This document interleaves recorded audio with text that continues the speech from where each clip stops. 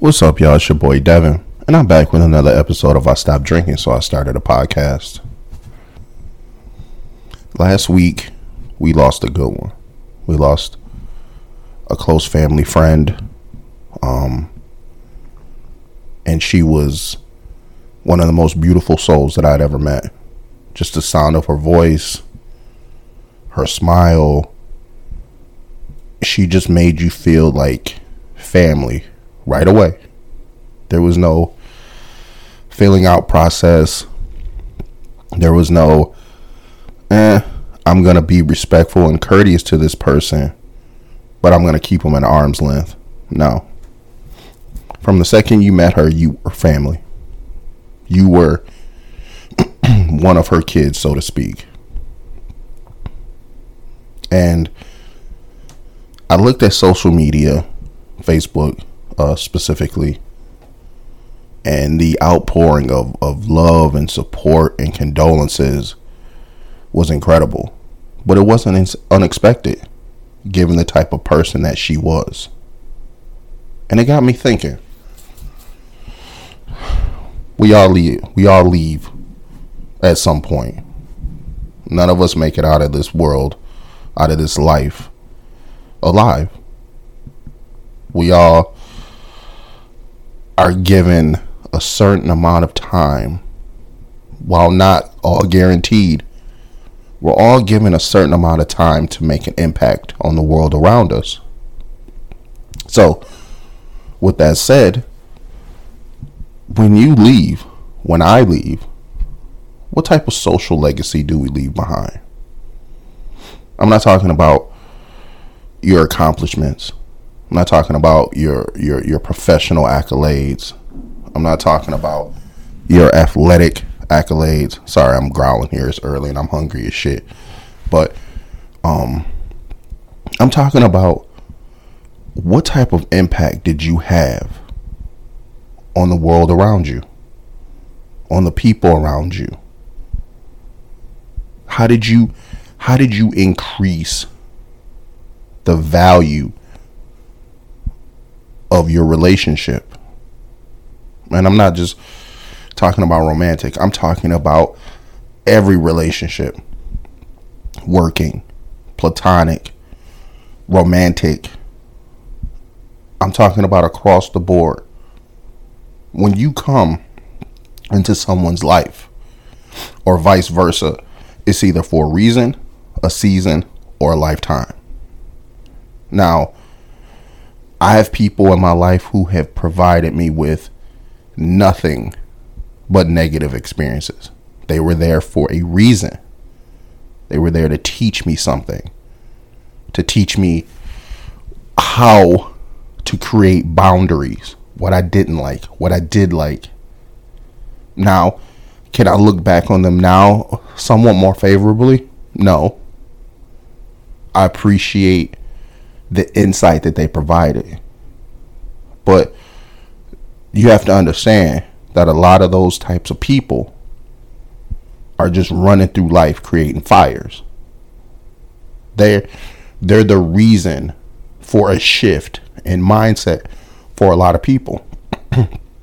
So that might make them a necessary evil. Can everybody be here to be pleasant and be a beautiful sign of what a positive person can bring to your life? It's just like not everybody can be a doctor or a lawyer. We got to have garbage men. We got to have people who are servers at restaurants. We need to have the balance, right? You can't know the good until you've experienced the bad. And so that transitions into the seasonal people. You know, those are the people who you were friends with when you were, kids. Like the kid that your best friend in seventh grade, right? Or your best friend from fifth grade to grade 9, and then high school comes around and you're playing football and they're playing basketball and you're running with two different circles, but you two got to share an extended amount of time together. Those people help to get you through a tough time in your life. I had one of those. He and I don't speak anymore. But when we met and we became friends, my parents were going through a tough time and I had nowhere to go. And so this person comes into my life and his family comes into my life and they know what's going on. They know what's going on at home. So the option was always on the table for me to be there. And I was. And we spent a huge amount of time together. And we spent a lot of time together until around the time we got married. You know, I haven't seen his mom in years, but she still calls me son. You know, I spent countless hours there. I went on trips with them. They were my seasonal retreat. They provided me with a place where I could be safe and where I could be free from the adult things that I was seeing at home as a child. I wish him well. I wish him nothing but love. But our time at that point was over. Our reasoning for the seasonal retreat was over. So I move on to the next phase of my life. And now I'm married now. So that will be my experience of the lifetime. I'm heavy into my vows. I will get married one time, period. You can quote it. You can write it down. If this podcast blows up in 10 years, okay, if it becomes, and it has millions of viewers, check the receipt. I'm still going to be married to the same woman. And if I'm not, I will not be married to anybody else. She is, for me, my lifetime relationship. I will die with her. That is my goal, my universal outcome, is to die with her. Because I've taken all those other experiences throughout my life and I've put them into this. And she's taken experiences from other parts of her life and brought it into this. And we've used that to cultivate a bond with each other. And it's weird. I was just on the phone last night with a guy that I met through her, who now I consider a friend, a good friend, a brother. And that's ironic because I've met some fantastic guys through my wife. And these are guys that she's just friends with. Dudes she knew from high school. They're all married. They all have families. But that lifetime relationship, that tree, has branched off into a network. See, your lifetime relationships will start to create a network for you. It starts to entangle you. Now, we're friends. Now, my wife is friends with their wives. I know their children. And that network will continue and it will flourish. But to my greater point is that while you're going through these relationships, what type of effect are you leaving behind? Right? I don't think in my life that I've ever done anything that was so bad that it would create a lasting effect on anyone's life. You can call me naive. You can call me probably slightly narcissistic, but I've never done that. I've never wanted to enter any relationship or leave any relationship on horrible terms. I've never wanted to move into someone's space and destroy it. Now, has every relationship that I've been a part of, has it been approved by everyone? No. But that comes to the greater point of just because you're accommodating, just because you're nice and accepting, doesn't mean you have to be passive. It doesn't mean that you have to be a yes person, constantly yielding to everyone and what they want and what you need or what they need. That's where you get into trouble. Because when you start to be passive and let everybody just have their way, you become a passenger. You become a passenger in their life and what they need and what they want. And that's when you end up in trouble. That's when you end up in a place that you have no business being. You know, that's when you end up being with someone who's emotionally abusive, because you're just allowing them to move you like a piece wherever they want you. And that goes back to the reasonable relationships, where those people teach you how you want to move as you progress through life.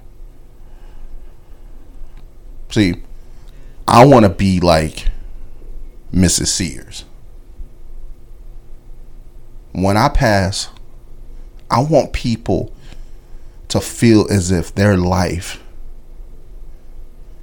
is not as enjoyable. You can call that selfish if you want. But when I leave this earth, I want to leave it in a way that people were happy to have spent time with me. That they were happy to have known me. And, you know, we can't like everybody. There are people that you're naturally just not going to get on with. And that's fine. Those people aren't for you. You can't go through life just collecting people.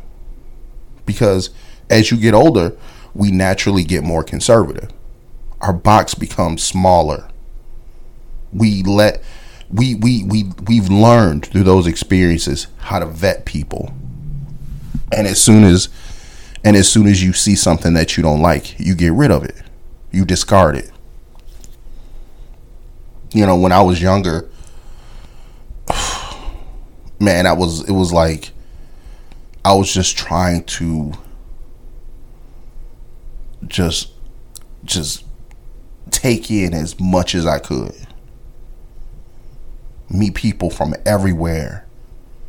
Just soak up all these experiences, soak up all these different personalities and viewpoints and cultures and all these things.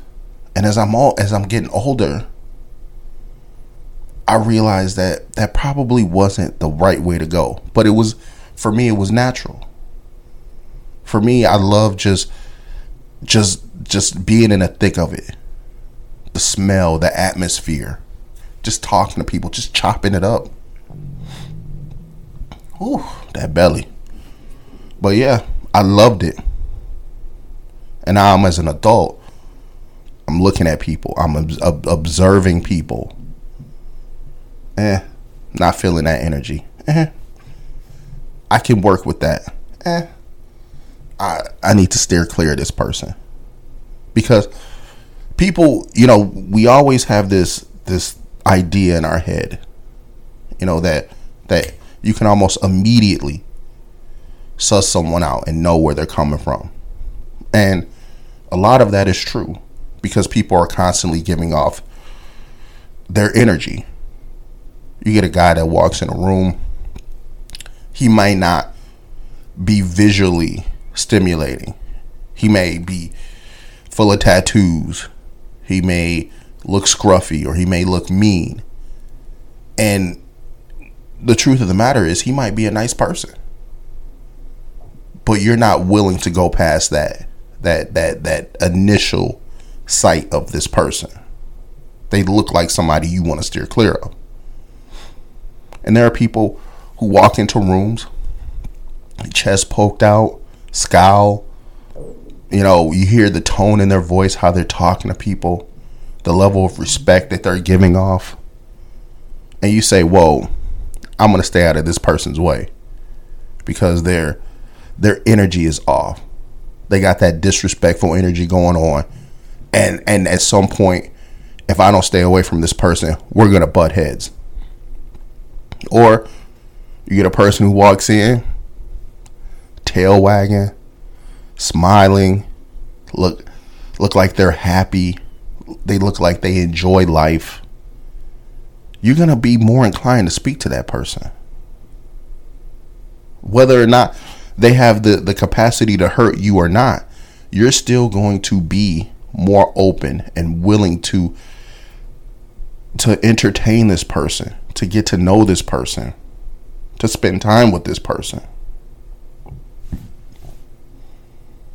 That's the most incredible thing that we have as humans.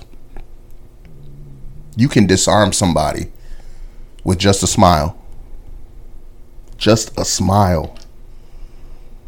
I see people outside every single day. Workers, merchants at grocery stores, or, a mall, a shoe store, a furniture, any store. And the smile that they get when you just ask them how they are. Just showing basic interest in them as a person is enough to disarm them.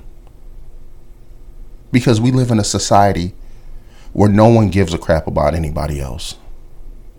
We live in a society where emotion is weakness. And everybody's running around trying to be edgy.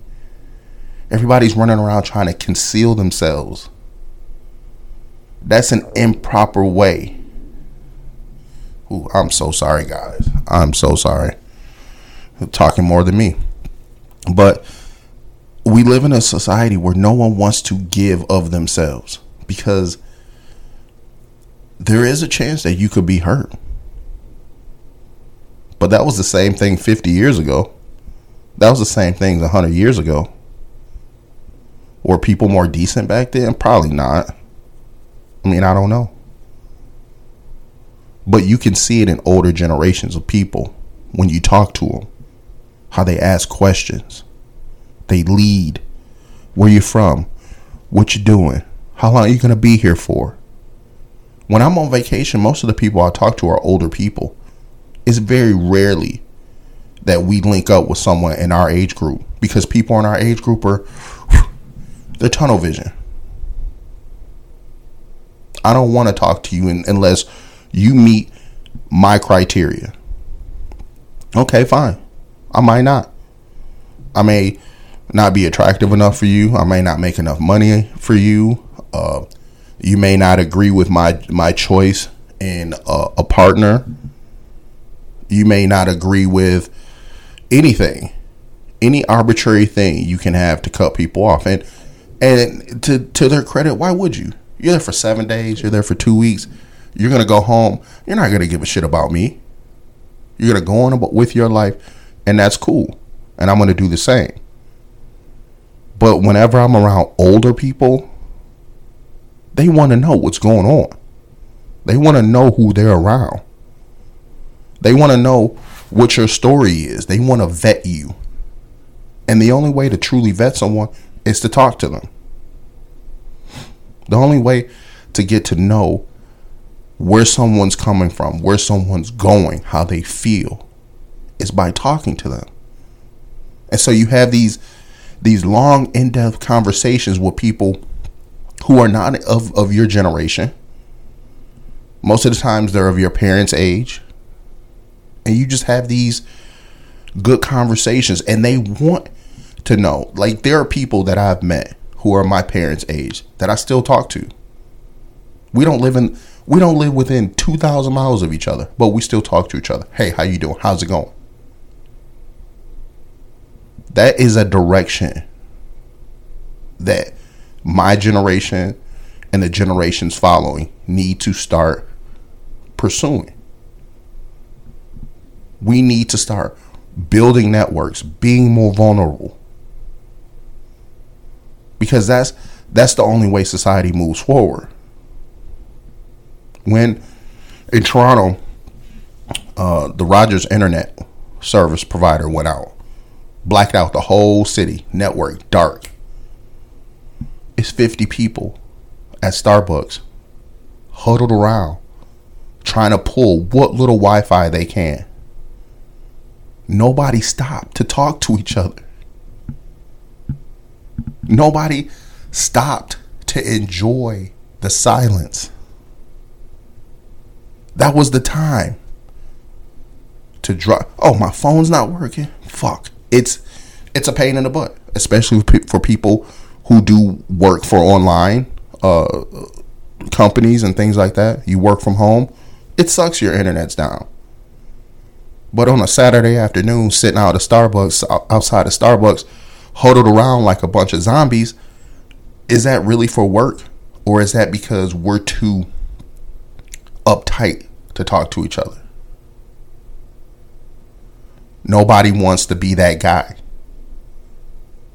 Nobody wants to be the tryhard. I've seen people say, people who act happy, I can't trust those type of people.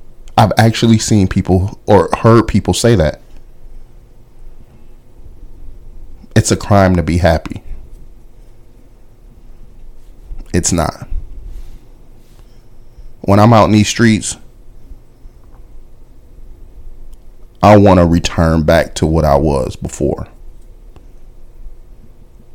You know, just be nice, welcoming, nurturing.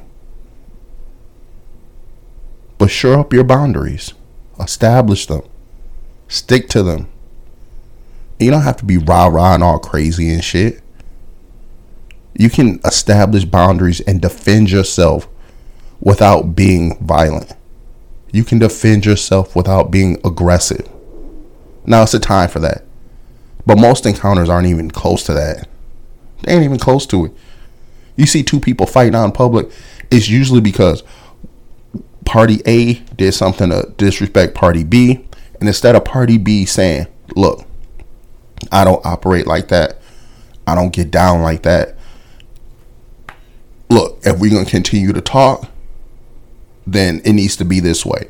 If not, then we need to part ways. Right? It's because when Party A disrespected Party B, it went from 0 to 100 real quick. Ain't nobody fucking disrespecting me. Bro, we can go outside. I'm going to beat your ass. But we don't need to be doing all that. We're adults. You know, as an adult, if you can't lower your gaze and you talk to people, bring it down a notch and talk to people and let people know how you feel without getting rah-rah, then you need to go see a therapist. Seriously. Because you have some anger management issues. You know, so I think for me, the rest of you guys can do anything you want. For me, I want to be more like Mrs. Sears. I want to be able to turn things with the sound of my voice. When she talked and you heard her voice, you automatically smiled. When you saw her, she gave you the biggest hugs, the warmest hugs.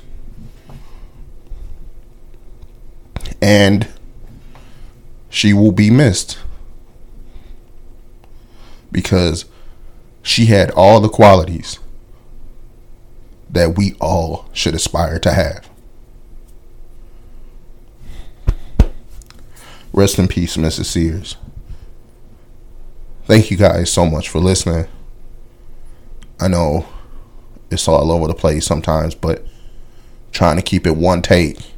So, and sometimes it gets a little unorganized, but I'm trying to stay consistent.